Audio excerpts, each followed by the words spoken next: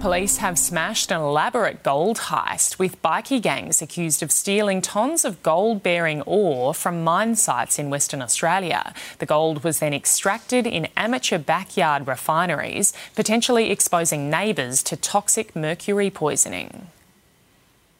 17 doors smashed in, 20 people in cuffs, backyard labs shut down.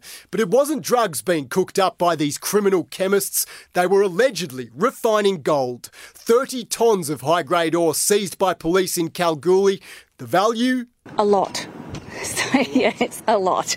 Police say bikies are behind it, members of the Mongols and the rebels, possibly collaborating. I mean, I've seen them eat ice creams together. The town 600 kilometres east of Perth put at risk. Along with firearms, drugs and the ore, police found mercury, a highly toxic metal that's liquid at room temperature.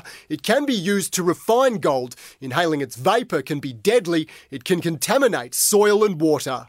Children and members of the public may be being poisoned without them even knowing. I would say the community in Kalgoorlie should be outraged.